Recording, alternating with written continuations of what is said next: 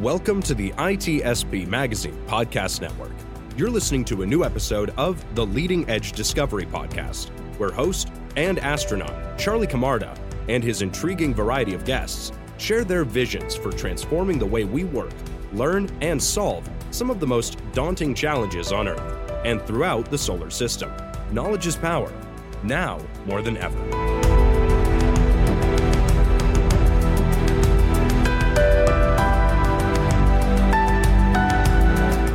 Okay, hello, my name is Charlie Camarda. I was an astronaut on the Space Shuttle Discovery on the return to flight mission following the Columbia accident.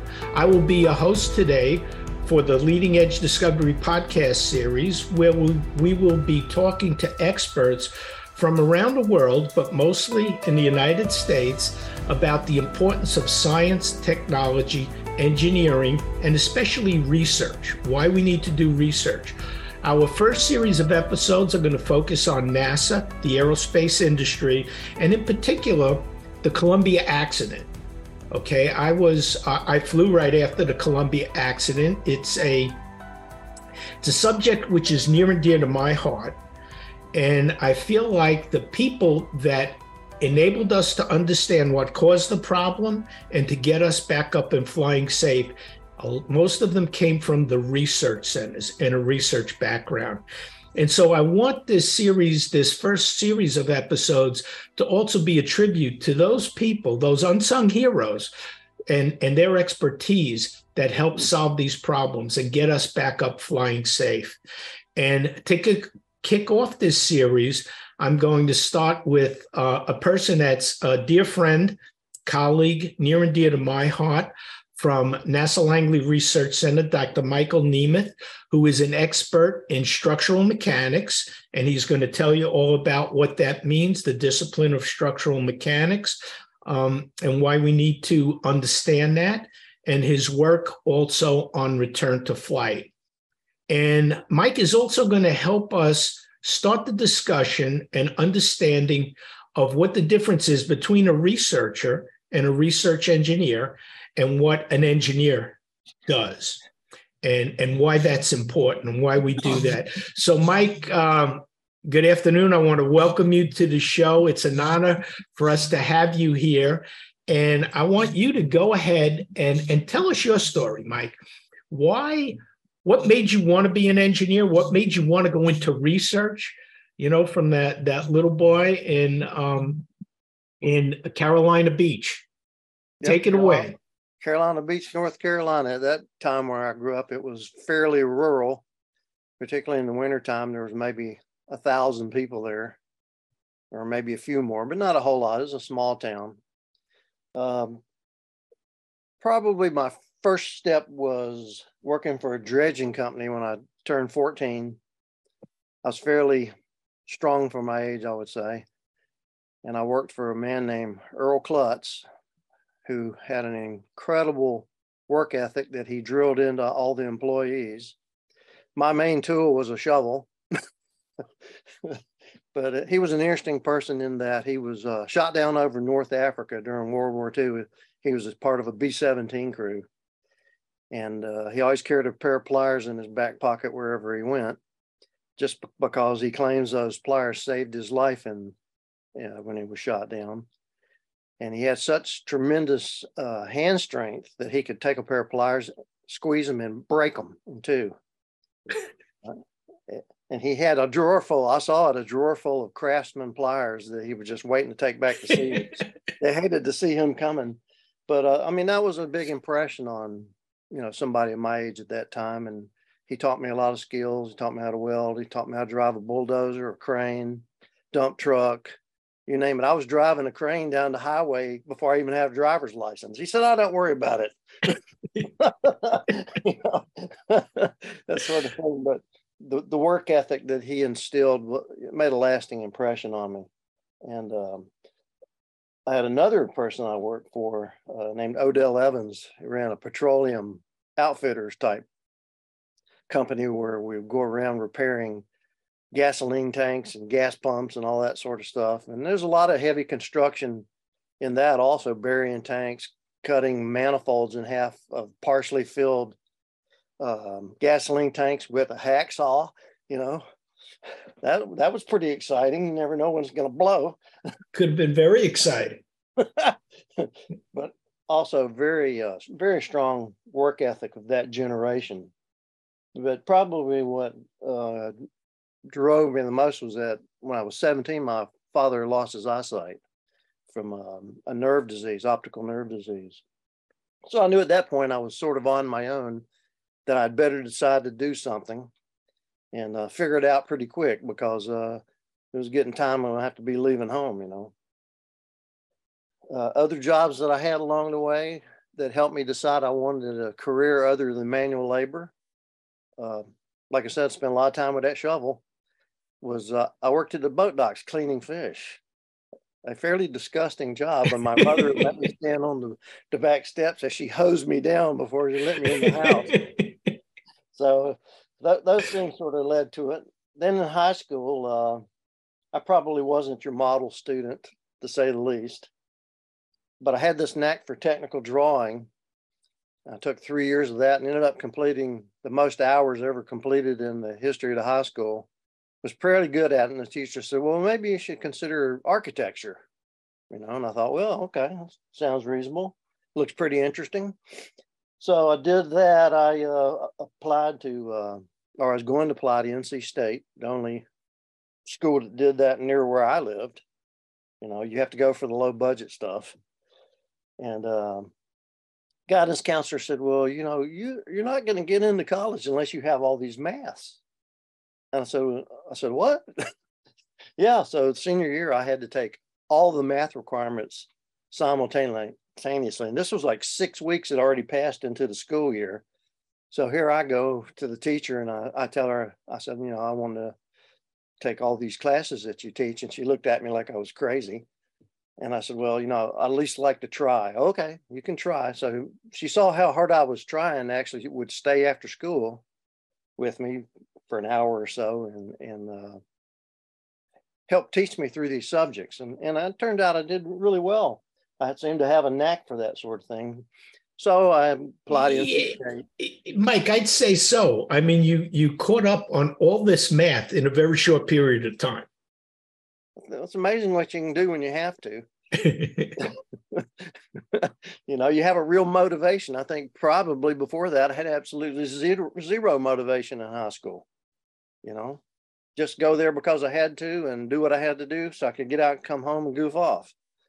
So you really didn't know that you had this knack until this need came, right? And this desire. And were you never tested for IQ, for instance? I don't think so. Because if you were, I think you would have been off the charts and people would have known very early on. Well, I don't know. Anyhow, when I applied to NC State, they said, well, School of Architecture, they said, well, you're probably not what we're looking for, but we're going to put you in civil engineering. And I thought, as it played out, this was absolutely the best thing that could have happened to me, because that's where my real interest lied. It wasn't really in design and buildings and things like that. It was the science of engineering that really excited me, and I found fascinating. And I spent the next 4 years, you know, taking all the courses in civil engineering, but they allow you to emphasize it. So I emphasized it in structures. And as time had progressed, my interest, I realized were really in engineering mechanics. So I tried to pursue a double major in engineering mechanics and civil engineering. I came up 2 classes short, 2 cybernetics classes. I just couldn't swing in there.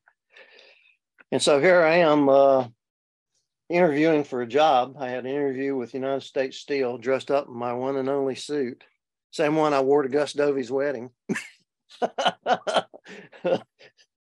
And United States Steel American Bridge Division, and they canceled the interview. And there I am wandering around in a suit, nothing to do, looking around. And I ran into this guy, Bruce Barkstrom, from the Joint Institute for the Advancement of Flight Sciences.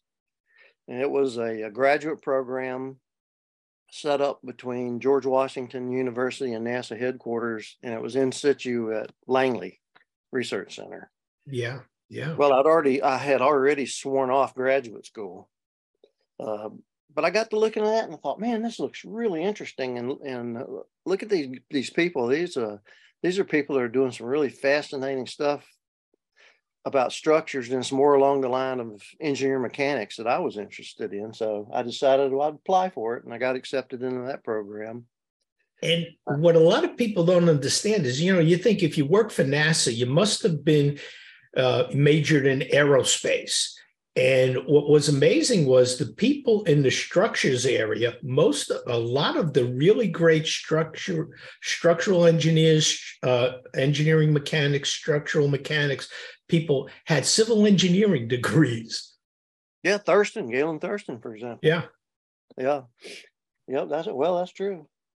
So anyhow, I ended up at Langley. I think it was in July of 1977, and then our colleague Norm Knight showed up that following August or September, I believe, and he and I were the only two graduate students in structures in that program. I'm sure they had some aero guys and things like that, but we never really crossed paths much. And from there, at that time I was working on using micropolar continuum mechanics to develop equivalent continuum models for large area space structures, that had ultimately hundreds of thousands of members in them. As you remember at that time, they didn't have virtual memory and computers. And so we had to come up with methods of solving large numbers of simultaneous equations.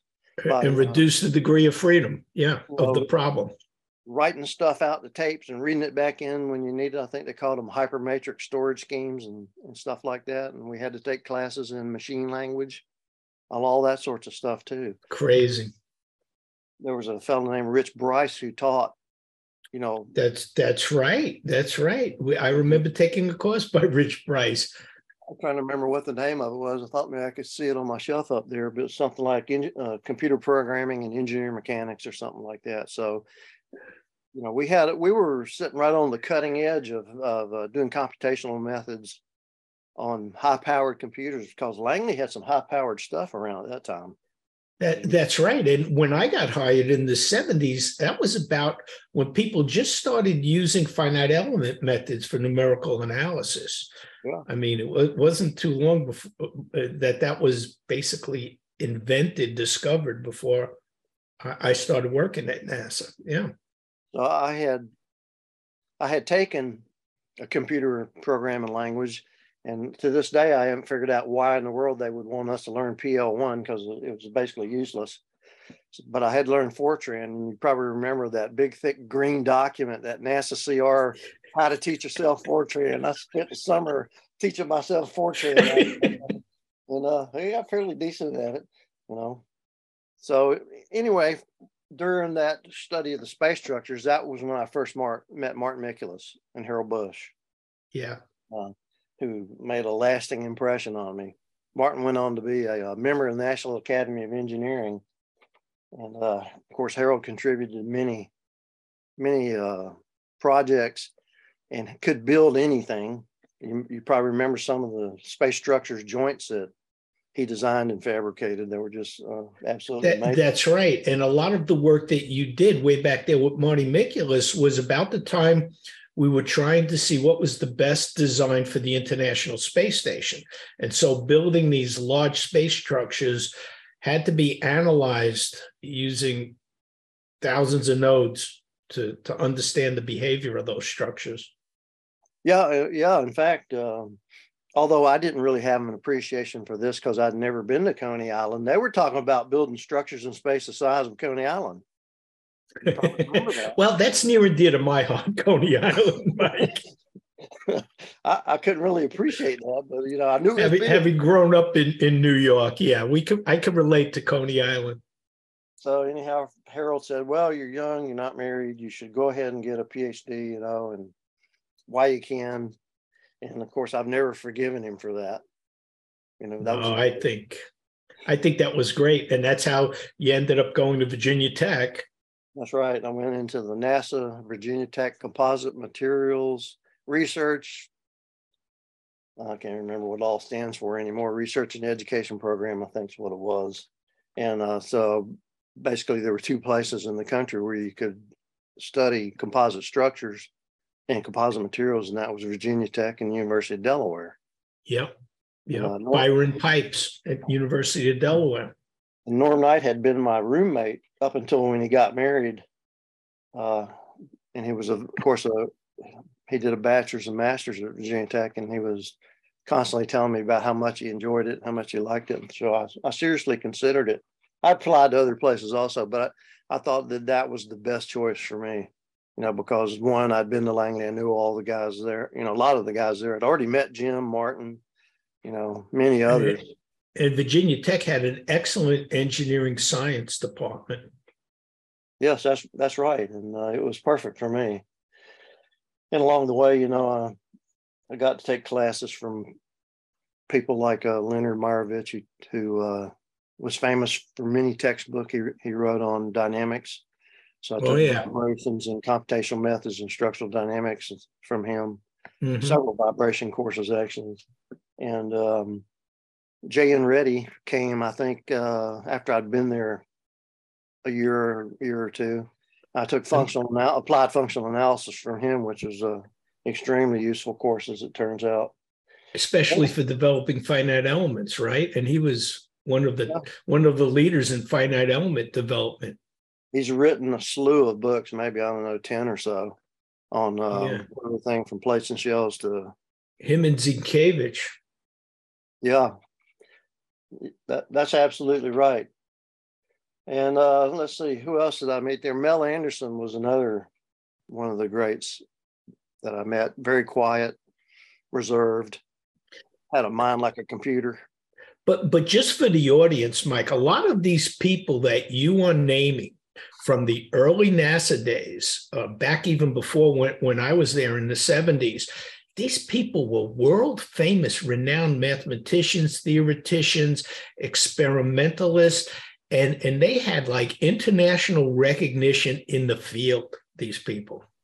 That's right. And of course, some of them had some fairly large eccentricities that went along with that. I don't know if you ever heard the stories about the great aeroelastician Theodore Theodorson, who used to take naps in the tool crib every day. Buildings. But there were people like that. And of course, I got to work, you had to do an internship as part of the NASA Virginia Tech Composites program, as we called it for short. And I did it in the structural mechanics branch in 1981, which is where I made my first connection with Manny Stein, Dr. Manny Stein, who went on to mentor me for the next 8 or 9 years up until his death, actually, after he retired and then he died. But he was there a long time. And he's one, his level of fame for what he did as a member of NACA. You'll find it in some of the great textbooks, like A Theory of Elastic Stability, written by Stephen Timoshenko, who basically, to many, was considered the father of engineering mechanics in the United States. Let's see. And Manny, he helped me figure out my dissertation topic and things like that, because at that time, I was originally assigned to one professor in the EM department who went on sabbatical, and he handed me off to another one who went on sabbatical. And finally, they handed me off to Eric Johnson in he was in the engineering mechanics department at that time, engineering science and mechanics. He wasn't in aerospace at that time. Now, tell me something, Mike. Was your a master's degree and/or your PhD degree, was it based on experimental, or was it primarily analytical and mathematical and numerical? Master's degree was theoretical and computational, and PhD was primarily theoretical and computational also. It was when I got hooked up with Jim Starnes in the structural mechanics branch after he hired me in '83. That's when I started getting introduced to more of the experimental things, and went on to spend quite a lot of time in the lab doing experiments as well as analysis. Well, you touch on a couple of things, Mike, and one of the big things that NASA was famous for, at least at the research centers, was mentorship. And you mentioned a couple of great names like Manny Stein in structural mechanics, and then Jim Starnes, who was also one of my branch heads, and they invested a tremendous amount of time in mentorship. And I know, as you know, that Jim Starnes always showed those three ellipses that he would draw on the blackboard: experiment, analysis, and design. And he would have the double-ended arrow from experiment and analysis and explain in excruciating detail the importance of experimentation. And tell me, was that how you became familiarized with the importance of experimentation and corroborating your analysis, correlating your analysis with experiment? And talk a little bit about that, what you learned from that, from those lessons. Yeah, that's exactly right. In fact, we developed what was basically a feedback loop.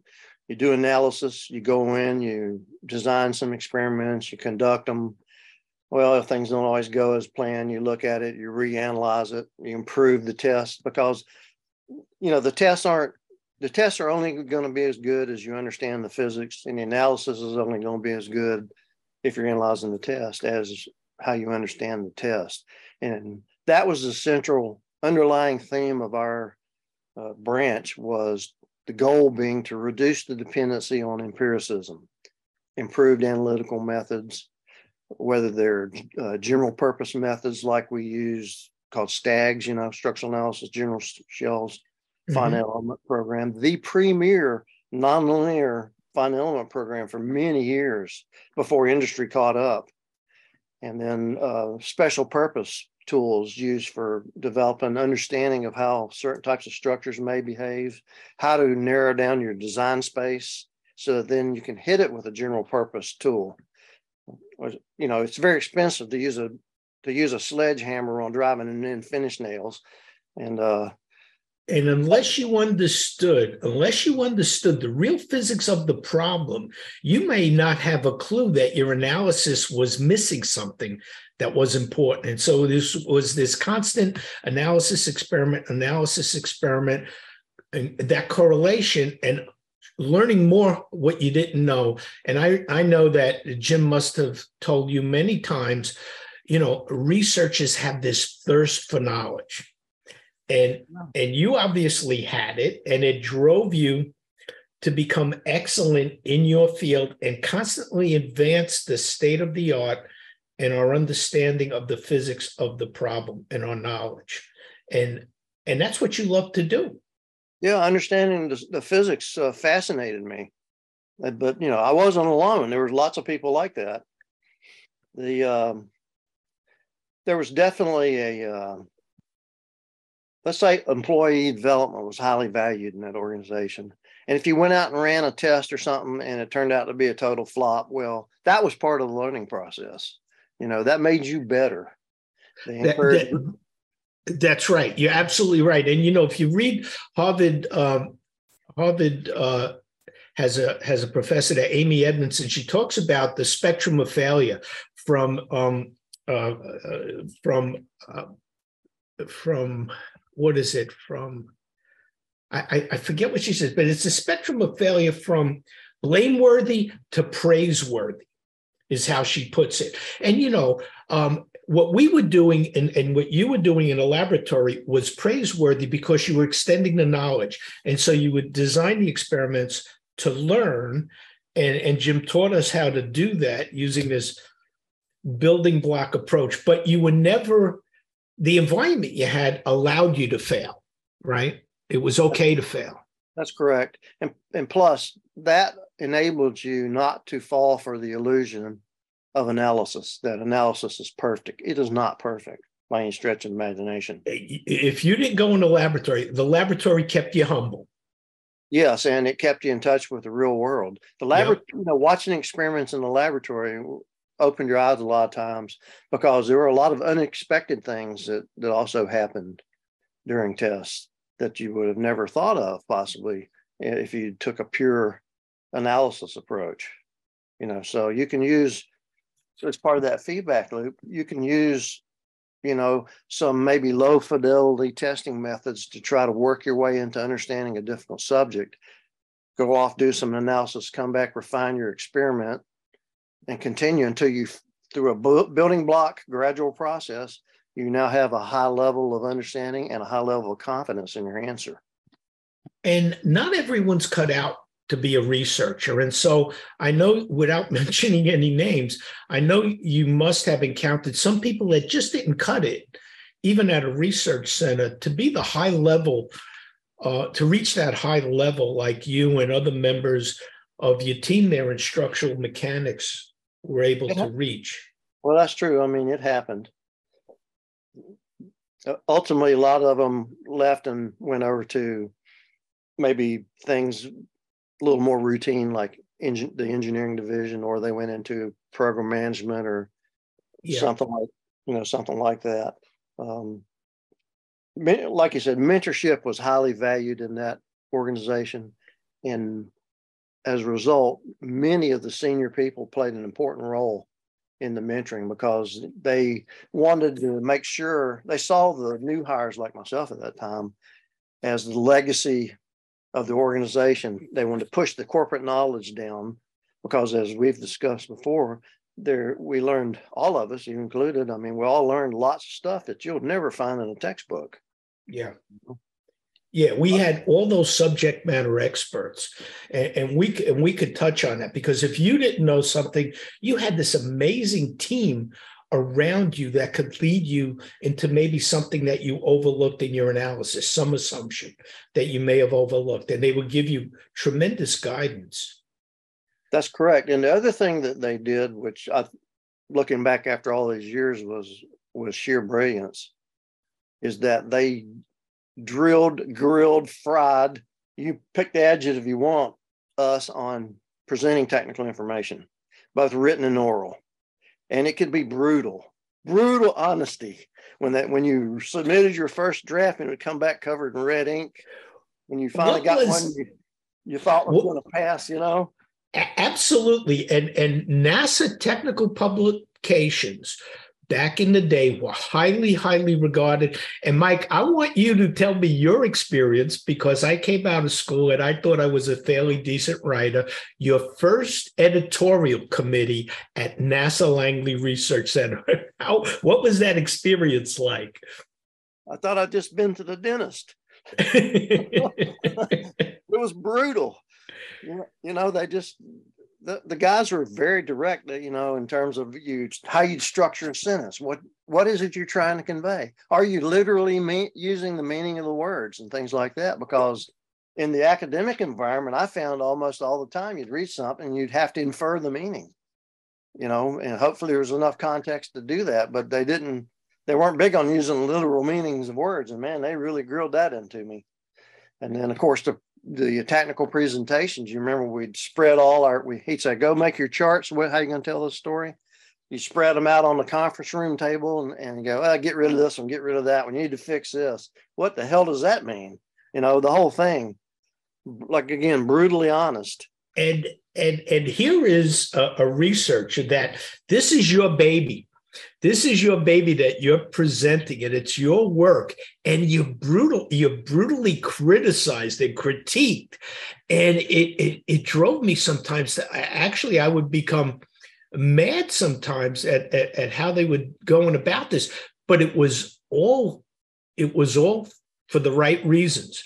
Right? The literal meaning of the word, what you were saying, and the results. Even if you call the section results, they had to be valid, no kidding results. Otherwise, it was called something like a discussion. And the people on the committee, it was usually 3 or 4 or 5 maybe people, several from your area and some from outside your area. That's right. Because you had to be able to convey your message to people from other disciplines. They wanted a broad audience. Yeah.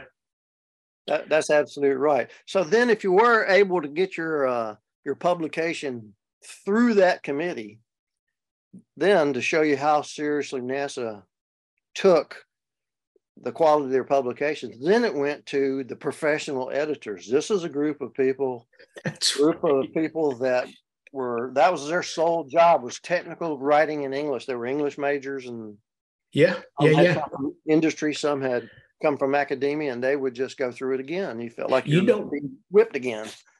Let me tell you something. A little story. When I was thinking about becoming a NASA astronaut, George Abbey visited, and someone said, you got to go talk to George Abbey, because if you're ever going to be selected to be an astronaut, you need to go.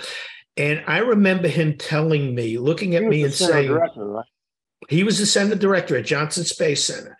And he said, he looked at me, Charlie Camarda, what you need to do is leave that library. He considered Langley a library. Stop playing in the sandbox and come to JSC and do real work, because we're building hardware. Because no one had the appreciation of what researchers really did.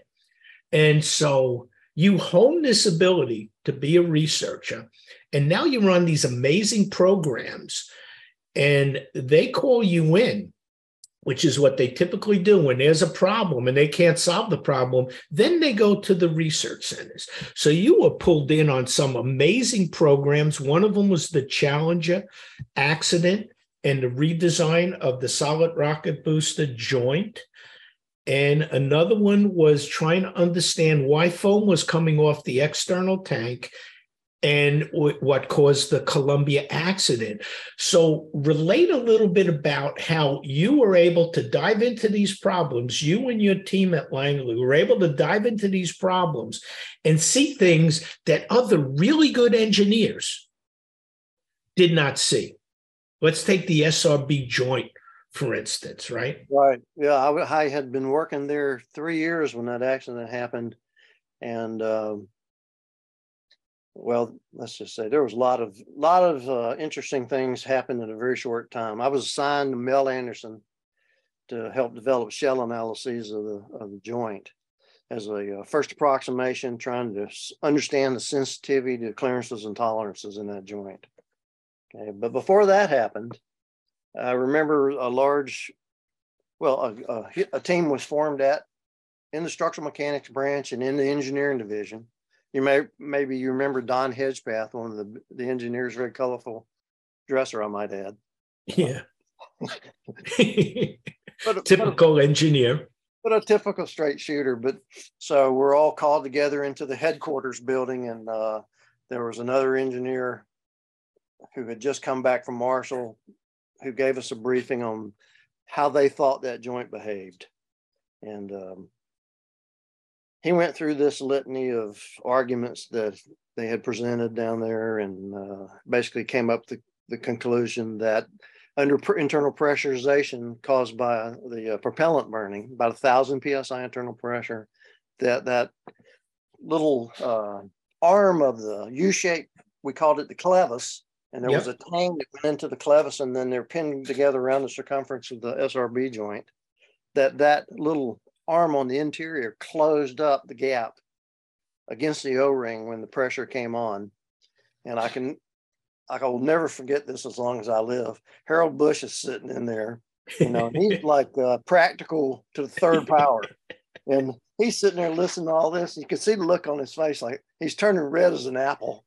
He's sitting there. And of course, here's the center director, deputy center director, all the division chiefs, all this up. And the guy says, are there any questions? And Harold goes, I think that's the biggest bunch of bull I've ever heard, except he didn't believe it was bull.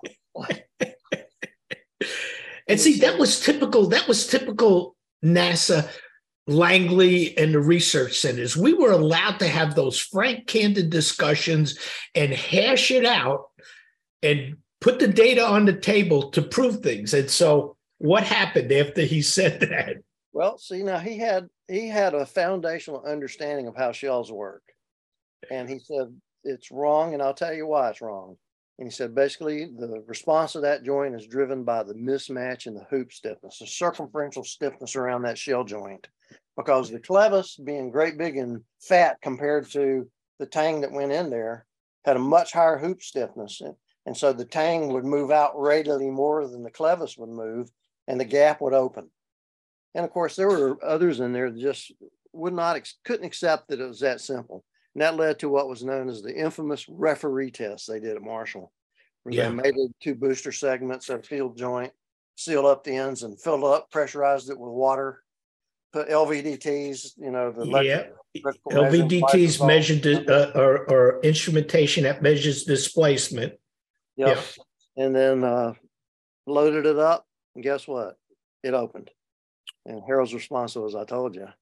But anyhow, it was that kind of kind of basic insight into problems that came from having to have a real understanding of how these problems came about. The mistake that many of the people prior to that had made was they were analyzing that joint as if it were beam sections, not shells. And analyzing as if it was perfect and the boundary conditions were perfect. And we know that doesn't happen in real life. And what a lot of people don't know and don't realize is that joint had to be totally redesigned. It wasn't the temperature. It wasn't the material properties of the O-ring, like what everybody made the sensational story. No, it was a poorly designed field joint, which allowed that gap to open at all, right? Which allowed that gap to open at all.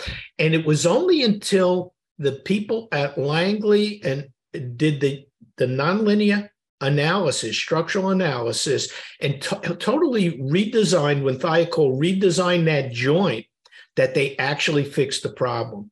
But it was understanding that root cause, right? And if you look at the new joint, what's the first thing that jumps out at you? They matched up the hoop stiffness. Exactly. In each part, they matched up the hoop stiffness.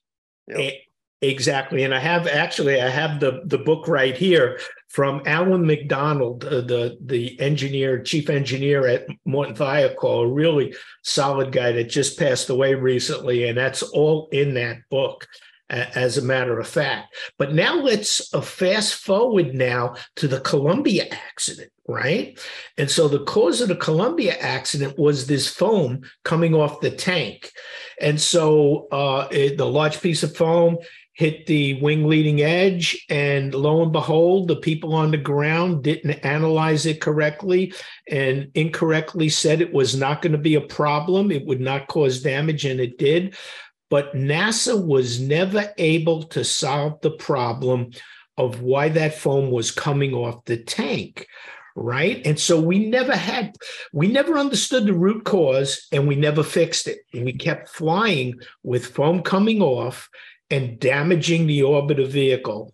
And so let's fast forward to now, after the Columbia accident, you were brought in and had a role in 4 different teams, just trying to understand and trying to predict what caused that foam to come off. And the really good engineers at Marshall Space Flight Center and Johnson Space Flight Center really were not able to accurately model that. And explain why, Mike. Well, it actually started up to maybe even a year before that. Some of the photos that they were taking during ascent were showing foam coming off the inner tank region of the external tank, the big beefy inner tank region, in large sheets. And as you may recall, some of the problems that they were facing at that time was that the EPA had just passed an edict saying they had to change the blowing agent in the foam, and that changed the mechanical properties. And of course, they were probably phasing all that stuff in, but nonetheless, they knew that there was a problem with this foam. But nobody at that time that I can remember had any appreciation that could become an impact issue. Yeah. Nobody. I call that a failure of imagination. Nobody asked the question, what if that, because we at times were seeing large pieces of foam come off, and no one said, what if that foam hits the orbiter? Yeah, absolutely. And so, being called in to work on these things, as you know, first few times you're coming in cold on all this. This first time you've seen some of these things. So now you've got to really acclimate yourself fast to these problems. do a lot of homework and try to come up to speed and understand it. And you listen to the discussion, and the thing is, well, we've flown this many times before with non-issues, low probability it'll ever lead to anything. I'm trying to remember what they called that. History of flight validation or something like that. Is that what they called it? I can't remember. But anyhow, if you've been successful a certain number of times, the thinking there is that a lot of these things are going to be non-issues until you get bitten by one of them. You know what I mean? So it's like with the SRB boosters prior to the Challenger accident. There were many boosters that had been taken apart and examined that had burns around the circumference of the O-rings. So they knew there was something going on there. Absolutely. So the hardware is telling you something. You see these anomalies, but they try to lull themselves into believing they understand what's happening and they understand the physics of the problem when they really don't. And they come up with a flight rationale to continue to keep flying. Yes, and the sad part of it is those O-rings were never certified from much beyond room temperature, Yeah. And they were not supposed to be seeing blow by at all, right? Past the first O-ring. And so they call that normalization of deviance. You see it happen and nothing bad happens, and you keep thinking you understand it. All of a sudden, you're starting to see the second O-ring starting to have some impingement by the hot gases, and it goes on and on. That's right. And all it takes is what they say, 15 seconds of gas flow, and you got a liquid joint. Basically turn them to liquid metal. But yeah. Well, anyhow, then going into the accident investigation, originally, you may recall, the evidence, the sensor evidence and things were pointing somewhat that they thought maybe was a failure in the wheel well that made the tire explode. One of the landing gear tires explode. Yeah. And we went down that path for a while. And then finally, I guess they started to examine the launch data, and they could see that impact of the foam on the wing. And it looked pretty significant. And then somebody finally figured out that the relative velocity between the foam and the wing was like 500 miles an hour. Was like 550 miles an hour relative impact velocity. And we knew that a couple of days after launch because the people at Marshall Space Flight Center, the visual analysis guys, started making those calculations. They had a enhanced imagery, and they started making those calculations. And then people started to use the wrong computer program, which was really just a curve fit of 50 very small impact tests of foam on tile, and they curve fitted to make this, to extrapolate from 400 times larger size piece to predict that it wasn't going to cause a problem. And I got to tell you, Mike, when I was in Russia when this happened, and when I came back and learned that there were actual people that believed that they could rely on that data to predict this huge piece of foam, 1,400 cubic inches, 400 times larger than the smallest piece of foam they ever tested, that simplistic analysis could predict whether or not the lives of those astronauts in orbit were in danger. That was a travesty to me. That was a sophomore in college would know you could not do that.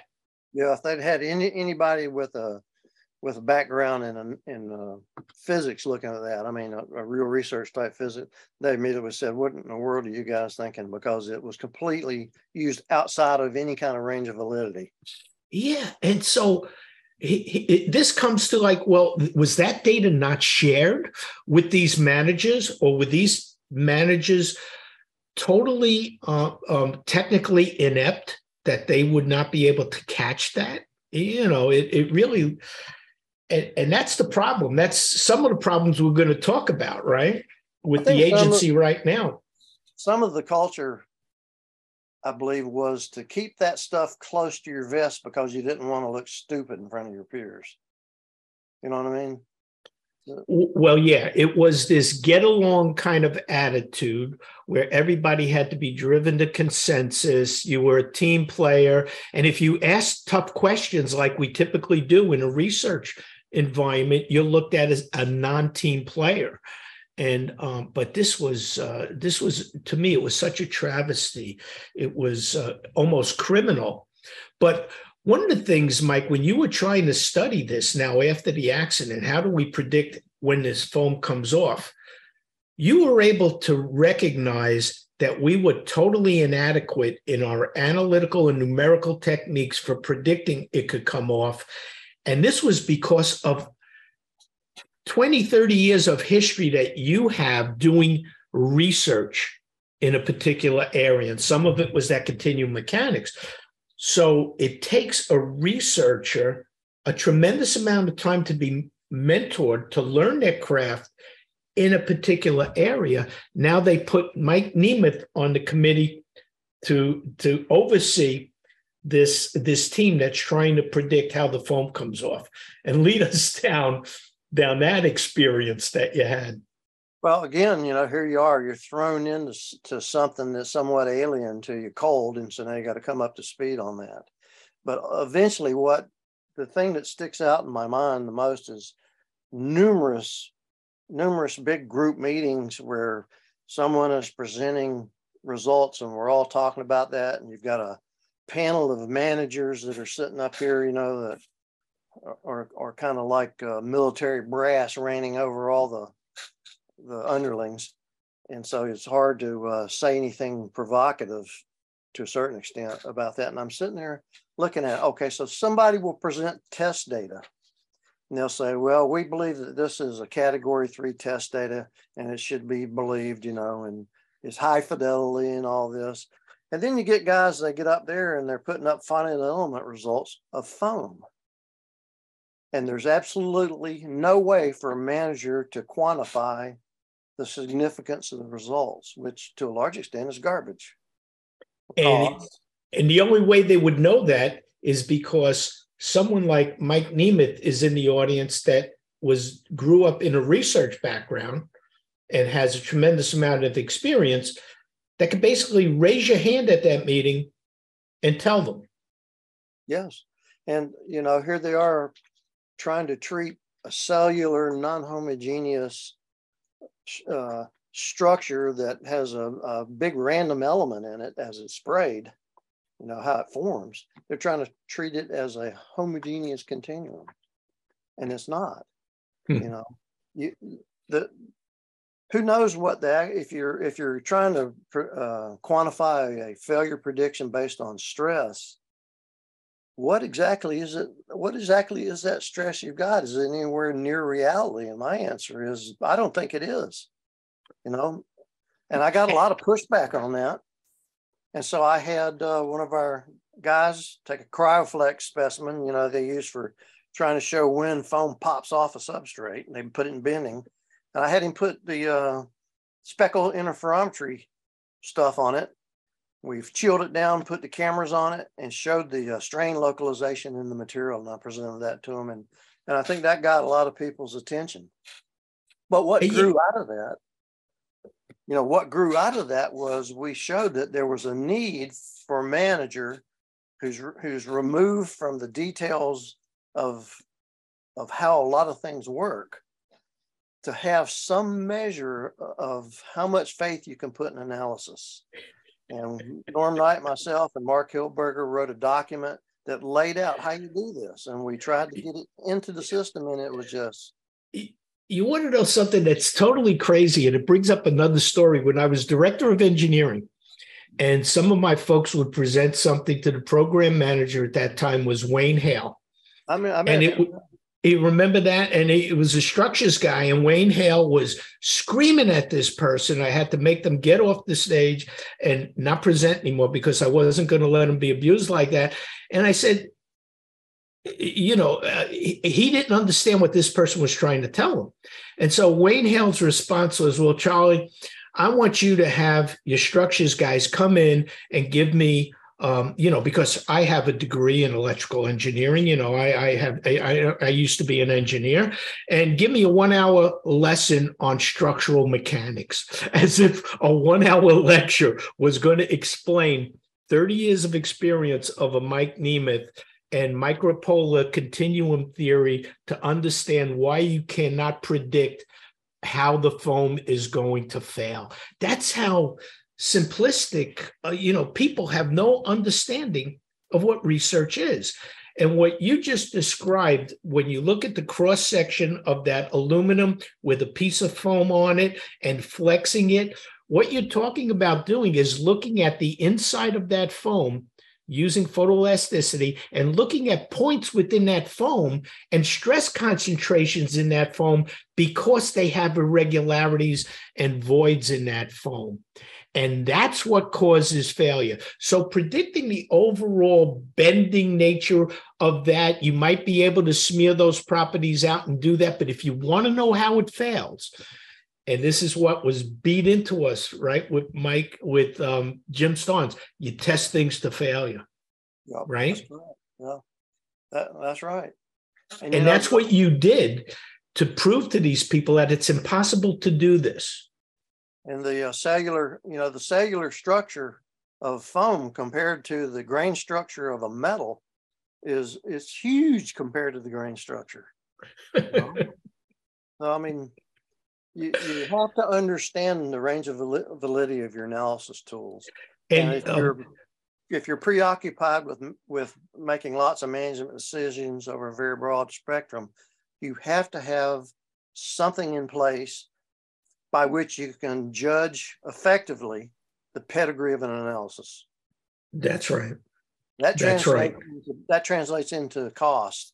And when we look back now and look at that crater analysis, that was so simplistic. That was like probably high school physics doing a curve fit of 50 data points and somehow thinking that you could predict how something's going to fail and what it's going to look like. It was totally unheard of. And during these episodes, we're going to bring in the people that did actually be able to develop the analytical techniques to accurately predict how the wing leading edge fails when it's impacted with foam. And one of the things we show is that with the right people and a very small team, you can get to the root cause and develop analyses that are pretty darn accurate. And I truly believe, Mike, that if we had teams of researchers with your pedigree from Langley working with some of these folks in the program office, we would have been able to come up with a solution that would have accurately helped us predict when that foam could potentially come off. But or we would have been able to bound it. Yes, because there are so many irregularities, as we know, from all the different ways that you apply that foam, that yes. And now, and I think there's a lot of temptation among analysts, particularly maybe ones that don't have an appreciation for the physics of what they're analyzing, to tune their analysis models until it matches up with results. You know what I'm saying? Oh yeah. You want to be able to predict how it's going to fail before it fails and not after. Yes. And the super lightweight tank was a good example of that. There had been a full-scale test done on one of the standard weight tanks that buckled in the Ford Ogive. I don't know if you remember that or not, but anyhow, we were asked to take the model we had developed for the super lightweight tank, put in the thickness maps and all that stuff for the standard weight tank, which was thousands of lines of code, I might add, thousands that had to be checked over and over and over ad nauseum. And I did that almost to the point of insanity. And then we did a nonlinear analysis, and they kept us isolated from any knowledge at all about this, how this test progressed and what the results were and so on. And so I went to Marshall and presented finally the results of our nonlinear analyses of that tank, showed the buckle, showed the load range that we thought it buckled in, because we had to do imperfection sensitivity analysis to within, 4 or 5 thicknesses, and we nailed it. So that was what made the big impression on guys like Mike Pesson, chief engineer of the shuttle program, and Bob Ryan. Absolutely. And what you just described was so interesting to hear, that they held the true results from you, and you nailed it. And what we're going to present in one of the other episodes is showing how this team that determined how the foam would impact the wing leading edge and cause a failure, how they nailed it before they ran the test. And what's amazing was people told us we didn't need to do any analysis before the test, and we didn't need to do hardly any instrumentation, and they were going to run this big test. But Mike, this is so important. And then people at Marshall Space Flight Center recognized the importance of you guys and your research. And for those that don't know, that are listening in, the super lightweight tank was a major change in that huge external tank that houses the liquid hydrogen and the liquid oxygen. Was a major change, a major material change, because aluminum lithium, the material used for the super lightweight tank, behaved like an orthotropic and not an isotropic aluminum structure. Yeah, and one of the things it had going for it was supposed to get tougher at cryogenic temperatures too, as you remember. That's right. There's a little bit of robustness at cryogenic temperatures for the hydrogen tank, and yep. But one of the other things that just popped into my mind, along this same vein here, was that I was asked to go down and help look at how they were developing their instrumentation for I think it was either the lab module or the HAB module of the space station. They had the big cone on the end of it.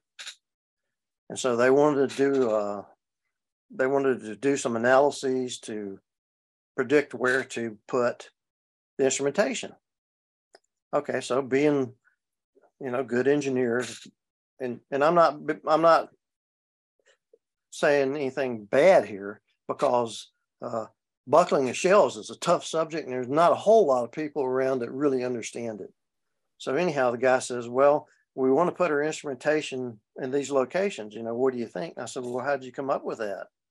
He says, well, we did some buckling analyses with our favorite finite element code. I think these were Boeing engineers. And I said, okay, well, let me have a look at it. And I said, well, you're probably not going to want to put your instrumentation there. And they said, well, why? I said, because when you do a linear bifurcation analysis like you've just done, that buckling mode that you're using to pick where you want to put your instrumentation, it's a transient, because it's an unstable bifurcation. It's not going to be where the structure ends up. It's going to be one of many configurations it's going to pass through. That just happens to be one of the low energy ones. So when you have an unstable bifurcation, your shell is going to move rapidly through all these configurations and then come to rest in the first stable post-buckling mode. So I said, really, you're going to have to do a nonlinear analysis if you're going to try to match what you see in the laboratory, because you're not going to see the transient unless you've got a high-speed camera. So you're going to match it with the first stable post-buckling mode. And that was a real eye-opener for those guys, because that had been completely off their radar. Exactly. The manual buckling analysis, calculate the eigenvalue. And that was before we had photogrammetric analysis, where you could have got a full field representation in real time of what the displacements and strains were in that tank as it was buckling, as it was. Wow. Yeah. And things about like how to analyze shells, I helped them with that. The whole concepts of bending boundary layers didn't seem to be on the radar either, of how you get rapid oscillations in the stress and strain fields near the ends of the shell. But We're running out of time, Mike, and there's so much. I could talk to you for days, and we're going to have another episode. We're going to have another episode with you to continue this because of that. But one of the things you're talking about, Mike, is your communication and your interaction with these really good engineers in the whether it's at Johnson, whether it's at Marshall, whether it's at Kennedy, whether it's at Boeing, to understand a problem that's very, very difficult. But it takes someone that maybe has spent, or several people that have spent many years in researching this particular phenomenon to be able to guide them and to teach them what they need to know. And so I believe there's a way. And what the problem is, we don't pull the researchers in when we need them. When we see the anomalies, we pull them in after an accident, after a catastrophe, after something fails, when we really should have this very integrated team of research experts in multiple different disciplines working together with these good engineers, these good manufacturers that are building the product and doing the analysis and testing.